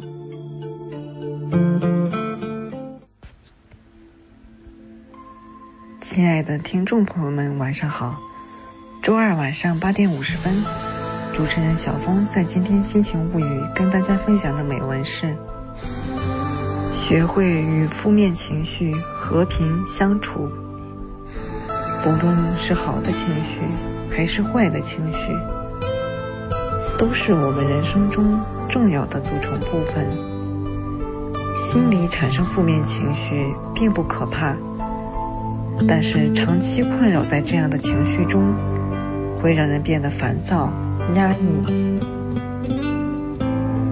不要纠结于小事，学会平静接受。生活中，我们总会被很多无关紧要的小事牵着走，影响心情。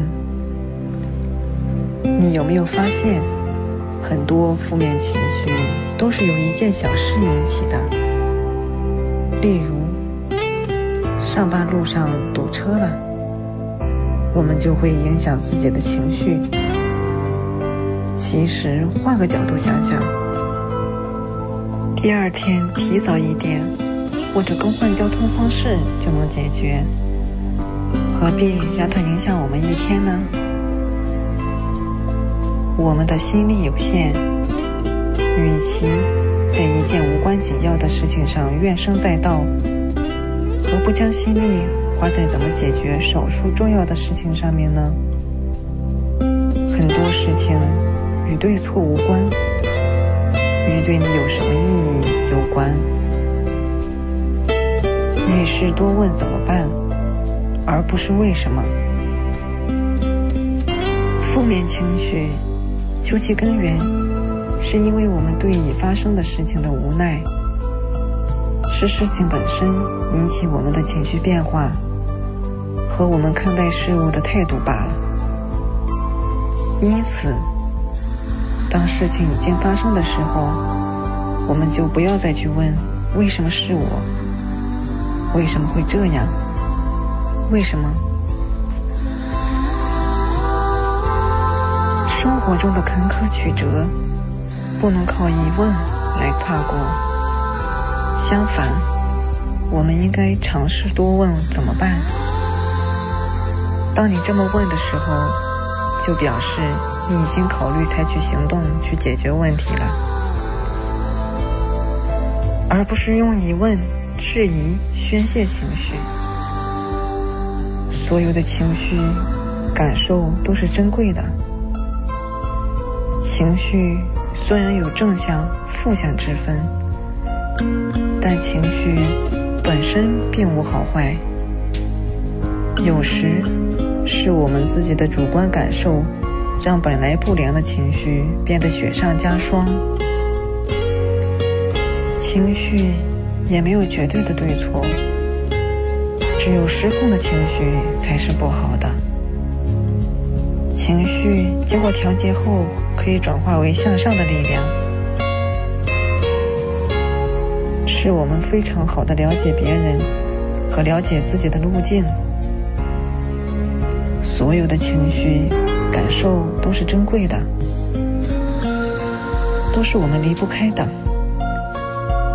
问题的关键是我们不要让它失控，不要让它变成实现梦想的阻碍和陷阱。